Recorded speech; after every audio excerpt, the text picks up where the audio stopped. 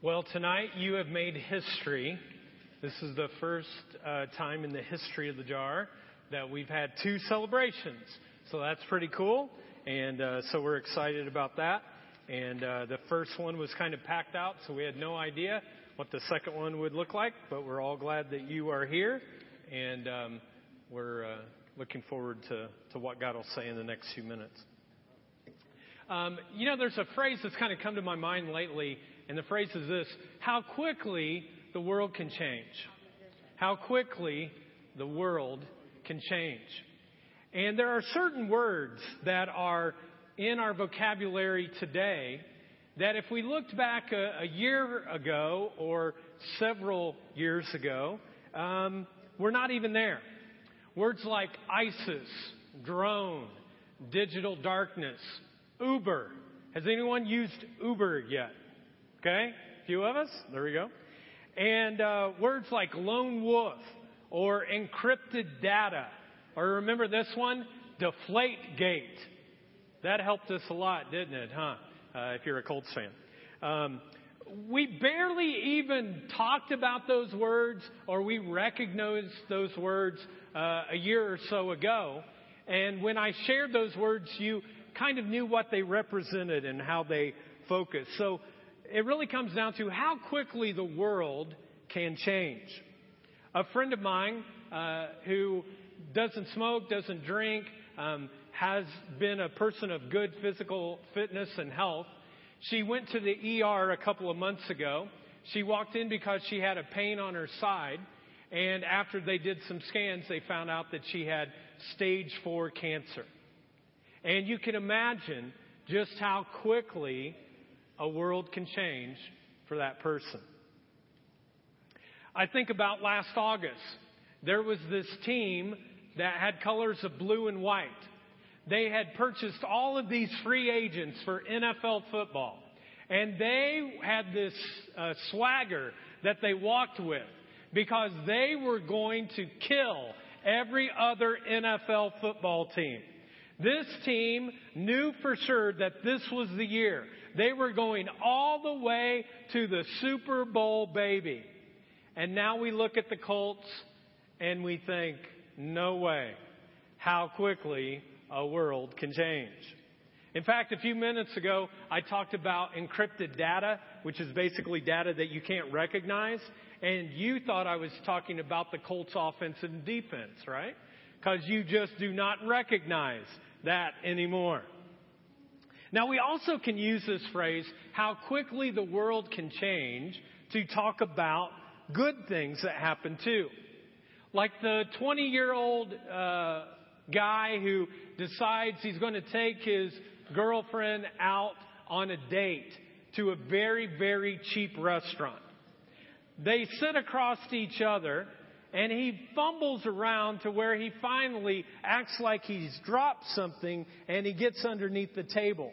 He pulls into his pants pocket, pulls out a ring, goes on the other side, and goes something very amazingly said, "Hey, you want to marry me and live the rest of your life with me?" And this woman goes, wow, like how quickly things can change. And look how awesome and original his proposal was, for me. I think about a married couple who has 3 kids. And they decide that if they just had one more, like it would meet their goal. It would fulfill their dreams. And so they go ahead, they get pregnant, they go to look at the ultrasound, and this is what it looks like. You know what that is? Triplets. So now it's not 4, it's many, many more. How quickly the world can change.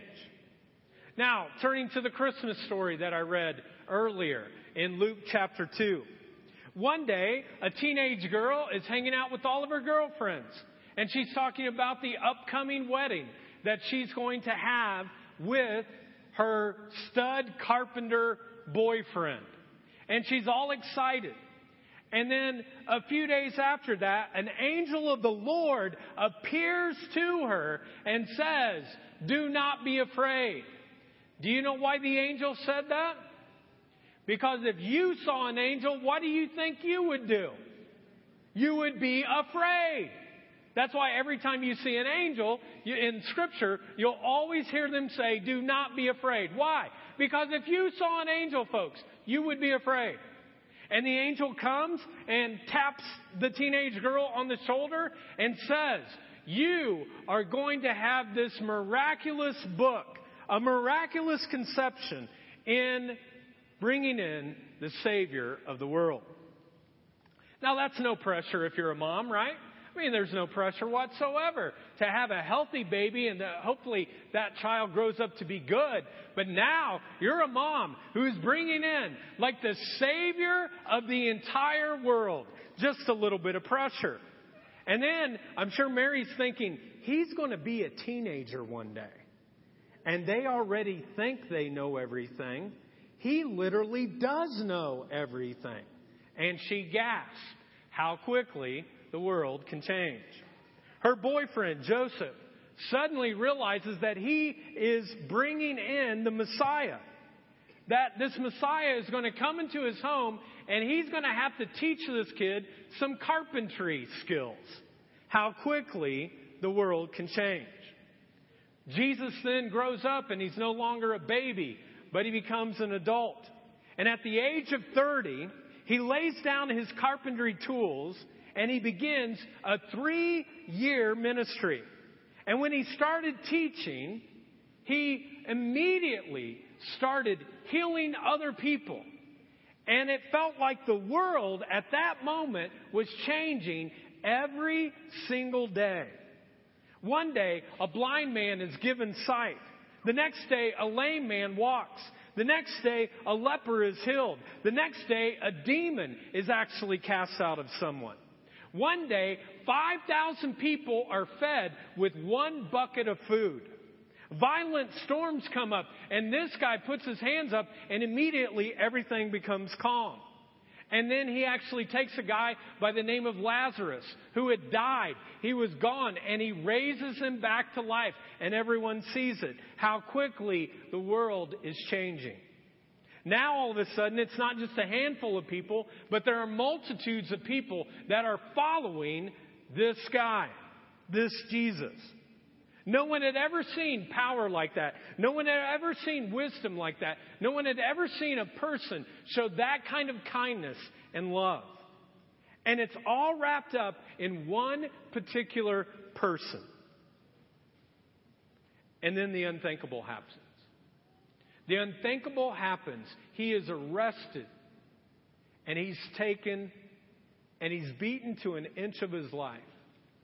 And then he's placed on a cross to be executed in between two common thieves. And all of that, folks, takes place in 48 hours. How quickly the world can change.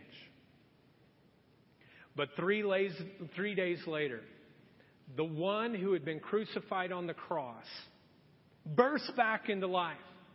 He's resurrected.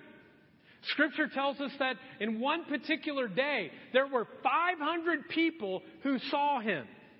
He completely blew people's minds just like he would yours.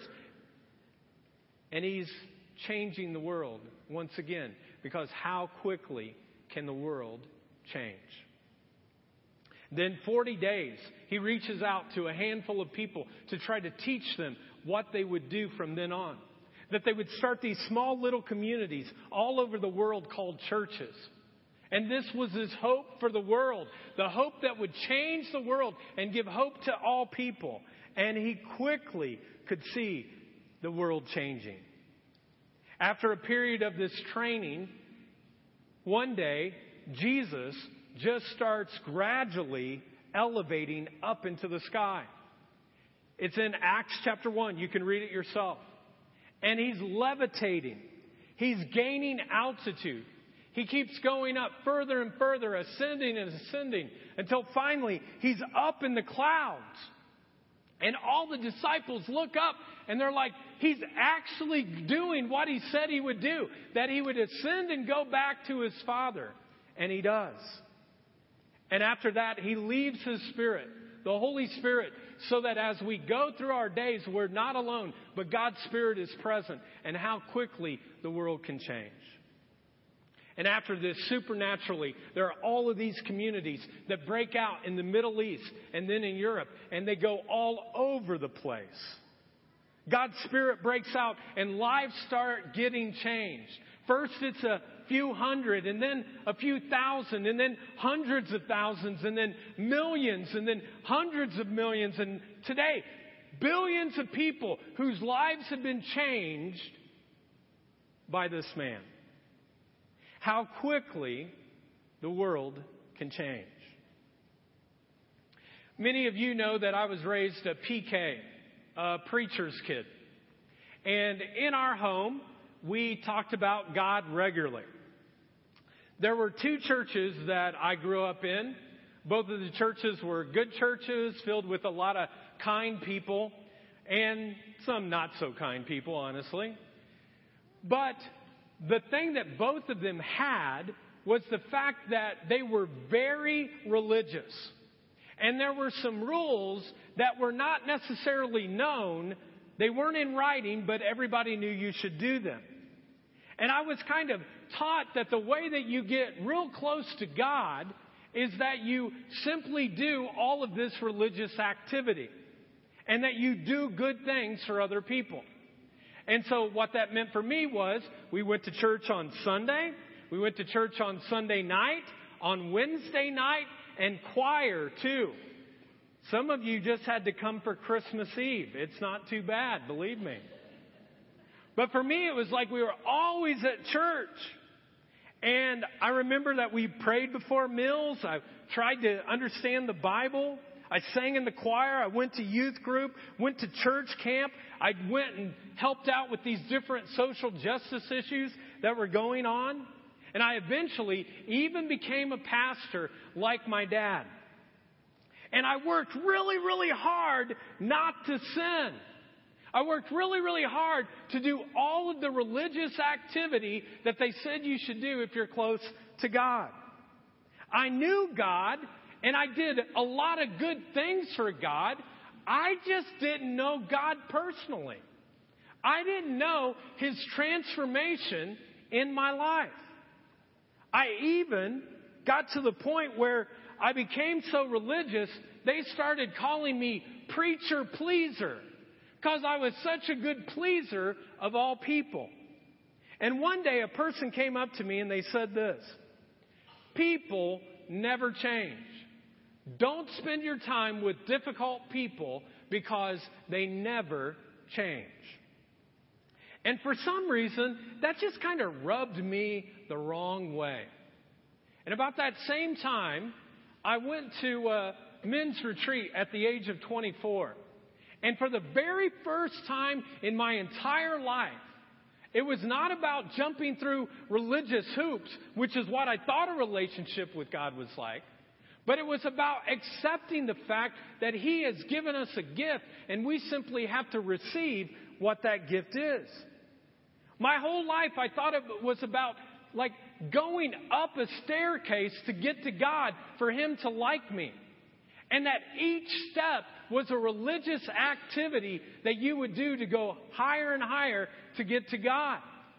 But it was in this moment in which God actually came down from heaven through His Spirit to me and said, Chris, that's not the way that it works.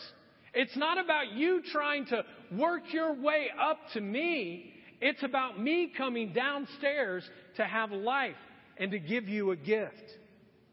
And it was an amazing gift. A gift that I didn't understand until that moment. And the gift was this word called grace.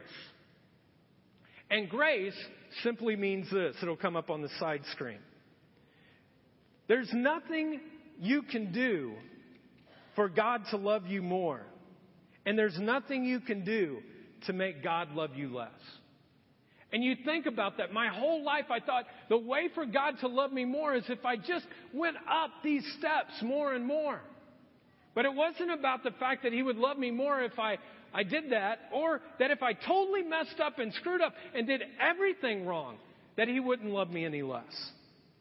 He loves every single person here tonight because He created you.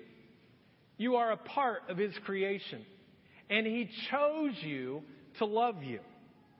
I had never experienced grace until that day. I had always thought for the first couple of decades of my life, to get on God's good side, you had to do a whole bunch of good stuff. But it was about a God who actually came downstairs in the person of Jesus Christ as an infant to give us life and to give us hope. It was about a Jesus who came and said, I choose you. Out of everybody in the world, I choose you. And there's nothing you can do to make me love you less. And there's nothing you can do to make me love you more. And I remember on that day, it was almost like these scales came off of my eyes.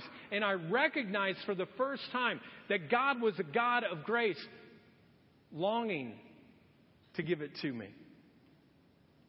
And since that day, whenever I hear the phrase from people, when people will say, people never change.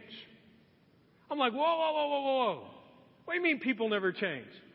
I am a witness of a human life that changed. It was my life that changed. And today, when I walk with God, I don't imagine Him being way up, far away, but I imagine Him being right beside me as I walk through my day, and His presence is with me. And if I'm going into a meeting or I have to talk to someone who might have a difficult conversation, I'll often say, God, I'm worrying about this right now. Can you give me some guidance? Can you give me some help? And He does. I started living that way 2 decades ago. And since then, I've been like, this is such an amazing gift. I want to tell everybody about it. Like, why wouldn't everybody want this? And now, when I hear people say, people never change, I go, whoa, whoa, whoa, whoa, whoa. I'm exhibit A of a changed life. And for the past 10 years, what I've been able to see over and over again in this place called The Jar is hundreds and hundreds of people's lives being changed. I've watched some people who were really nasty people. I mean, nasty people. People that were bitter and angry and just vile in their thoughts become some of the most outrageously loving people in the world. I've seen greedy people who it's all about money. Money, money, money, money. All about money and materialism. Become incredibly generous in how they would give to others. I've seen self-centered people. It's all about me. Become other-centered and to serve sacrificially. I've watched judgmental people and arrogant people turn away to become grace-giving, tolerant people. And sometimes I sit back when I look at changed lives and I'm thinking, wow, God, like you really did turn this person upside down. And the thing that I'm most addicted to, folks, is seeing people's lives change. Because there's nothing that is better than that. When you see a mom change, when you see a dad change, when you see your spouse change, when you see transformation come to a neighbor or a coworker, and transformation comes, there is nothing better in this world than seeing transformed lives. And I have a feeling that tonight, where you're sitting, that there will be people who God longs to transform some lives. So, for the rest of our time, I want you to do your best listening. We're halfway there. So if you've been counting the lights so far, which some of you probably have, just kind of focus back in for the second half. Let me ask you this question. How quickly could your life change? How quickly could your life change? Some of you come to this Christmas and you have a relational rift with somebody that you know. Maybe it's a spouse, maybe it's a mom, maybe it's a dad, maybe it's a brother, a sister, a coworker, but you have this rift with them. And it's very, very deep. And honestly, you're thinking to yourself, I'm done with this. I'm not even going to try to make it work. I don't want to mend this relationship. I wonder how quickly your world could change if you chose to go to that other person and you contact them tonight or tomorrow and you just let them know, you know what? I want to make things right. And I want to share with you 2 words that are really hard to say. But what are those 2 words? Anyone know? I'm sorry. That's right. I'm sorry. Sorry for my part in the mess. Sorry for what I said. Sorry for what I did. Sorry that I've been such a jerk lately. Just sorry for whatever that is. And you don't have to be sorry to me. I'm just telling you I'm sorry for my part. Anybody need to say some words like that tonight? If you did, if you said those words, how quickly do you think your world could change? Some of you are approaching Christmas and you have a lot of guilt and shame. And when we were singing some of the Christmas carols, you're just kind of like, I can't even get through these. Some of you, your drinking has gotten the best of you. And everybody else knows it, and you know it, and you're not doing anything about it. It could be that your drinking's just out of control. It could be that your spending is out of control. It could be that your eating is out of control. It could be that the pace of your life is on accelerator and it's out of control. You're like on this self-destructive path and you kind of know it in your heart. You've heard other people say things, but you keep going down that path. And maybe the 2 words that you need to say to God tonight, just so that you would get some strength, is the number 1 prayer that is in the world. And it's this: help me. Help me. God, would you help me with some strength? What I can't do on my own, God, I need your help. Help me, God. And whenever God hears his people say, help me, he's not like from heaven going, again? Like seriously, again. He doesn't do that. His heart melts every single time we come and ask for help. And like a good, loving Father, he says, of course I want to help you. Help me, God. How quickly could some of your lives change if you just cried out and said, help me? For some of you, you've received some really bad medical news. Don't be embarrassed whatsoever to cry out these 2 words to God. Heal me. God, I need you to heal my body. If you want to do it supernaturally with a powerful hand, I'm open to that. If you want to do it medically through other doctors, I'm cool with that. Just heal me, God. There's a guy who came up to me after the first celebration we had tonight. And with tears in his eyes, he walked up to me and he said, my son died yesterday. He said, I wasn't sure that I was going to come tonight or not, but I decided that I would. And he said, I'm just feeling lonely right now. And I prayed with him and kind of encouraged him. And let me tell you that if you've lost a loved one this year or in this moment, there is pain and loneliness that only you can feel. And there is no human being whatsoever who is going to take the pain away from that hole in your heart. But there is a God who loves to do that. And maybe today, the word that you need to call out to God is just this prayer. Comfort me. God, would you comfort me? Some of you, maybe recently, you've done something, you've said something. You just look in the mirror and you're like, man, I can't believe I did that. You're deeply disappointed in yourself. And maybe the word that you would have to God tonight is this: forgive me. God, forgive me. And God's desire for you tonight is not for you to take that shame and guilt into Christmas. He wants to take it away. He's not a God who looks down and wants you to feel shame and guilt. He wants you to feel the freedom that comes with forgiveness. When Jesus Christ died upon the cross, He did it so that you and I would not have to carry the weight of that sin anymore. And when we come to Him and we say, God, would you forgive me? He immediately allows it to vanish. There might be some of you who are here tonight and you're like shaking in fear. You've got a decision to make. It's not an easy decision. It's a difficult decision. And you don't know if you need to go right or if you need to go left, but you know that a decision has to be made. We can just raise our hands in moments like that and say, God, would you guide me? God, would you give me some guidance? Would you guide me? You know my future. I know that you love me, God, but would you just give me some guidance, like right now? Some of you today, you walk through life and things are going really well, and the greatest thrill of your life right now is that you just want God to use you. You're like, whatever it takes, God, would you just use me?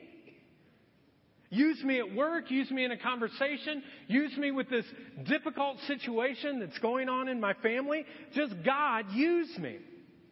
And God delights to be able to use people. Finally, there are some of you here tonight that there is something that's missing in your life. You don't know what it is, but it's like putting together a puzzle. And you get to the end, and often what happens? There's a piece that's missing. And you've been trying your whole life to put your life together like a piece, like a puzzle. But there's a piece that's missing. And the missing piece really could be tonight, it could be God. I need to be reconciled to God. I've never asked God to be a part of my life. And I'm not talking about some religion. Religion will screw you up every single time. It's not about doing religious activity. It's even not about religion. It is about a relationship with Jesus who knows you best and who loves you most. And some of you might have been driving here today thinking to yourself, I don't know what's missing, but something is. I don't seem to have much joy in my life. And some of you might even be thinking right now, how are you reading my mind? Like, I got in the car and I got here, but I wasn't really all that happy. Well, for those of you who need something because something's missing in your life, your word tonight might be redeem me. Just 2 words. What does redeem mean? You ever redeem a coupon before? We do that during Christmas all the time, don't we? Try to get it for cheaper than what the actual cost is. And Jesus says, I'll take the cost of all of your sin. I'll take the penalty and I'll redeem you. I'll make you new. I'll restore you once again. And maybe tonight you're just saying, God, I'm done with religion. I'm done, God, trying to do it my way because it just isn't working anymore. If it's free, God, if this redeeming thing is really free, God, I'm open to it and I need it. I want it today. And there's just one last thing that I want to share with you. And that is, don't ever buy into the lie that says that the world can't change or that you as a person can't change. It's a lie. It's not a truth. Because we've seen hundreds of lives change in this place. And tonight, maybe your life could be one of those as well. Now, I'm going to stop talking right now. Some of you are like, that's what I've been waiting for. Like, that is the one thing that I've been waiting for more than anything else, for you to stop talking. And I'm going to stop talking. What we're going to do, we're going to pull up all of these different 2-word kind of responses. And I want to give you a couple of moments with God. Now, for some of you, 2 minutes, you're like, oh man, that feels like an eternity. It's Christmas. You can give God 2 minutes, okay?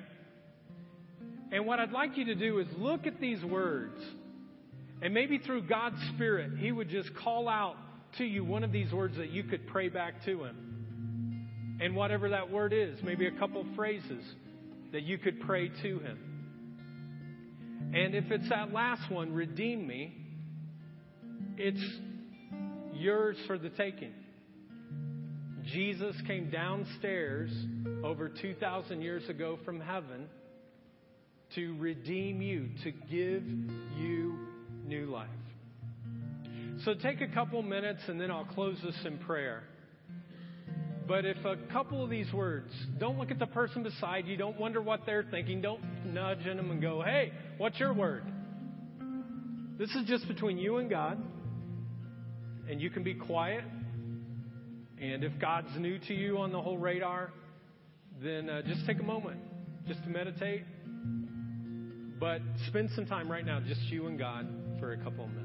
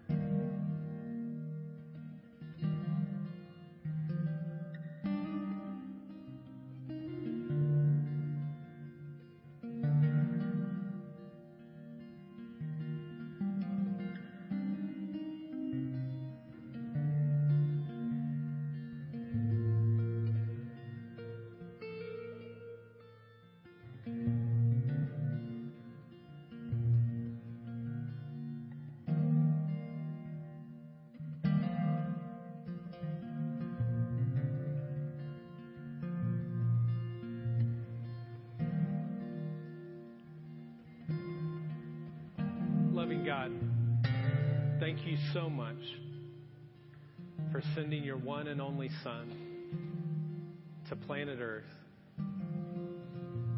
so that we could have a relationship with you. And God, I pray right now that people who really need forgiveness for something maybe they've done in their past or in the last week or month, God, would you forgive them right now? And people who need help, God, they're crying out to you for help. God, help them. And God, people who are mourning, God, comfort them. And people tonight who are in need of healing, God, would you bring your healing to their life?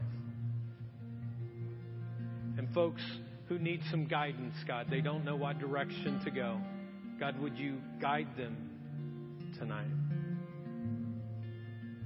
And people who want to be used by you in a new way, in a fresh way, God, would you use them? And maybe there are some people here tonight, God, who do need to go to someone else and just say, I'm sorry. Would you give them the courage to be able to do that? And tonight, God, people who may want to begin a relationship with you tonight. They've never really accepted you into their life. They've never said, I want a relationship with you, God. That God, tonight, that you would redeem them. And if you're one of those folks that is like, I wasn't sure what was missing, but as you were talking, it made sense. That's a piece of the puzzle I've never put in my life. And my picture's not complete. If that's you, I want to lead you through a prayer. You don't have to say it out loud, but just in your heart. And I'll share some words, but they're not my words. They're your words that you're praying to God. And you can just silently pray them. God, thank you for sending Jesus from heaven to come to earth. You came downstairs, and I am so grateful for that. Redeem my life. Jesus, forgive me. Make me brand new. I believe you died and rose again so I could live with you. Fill me with your Spirit so I could know you, serve you, and follow you the rest of my life. My life is not my own. Today I give it to you.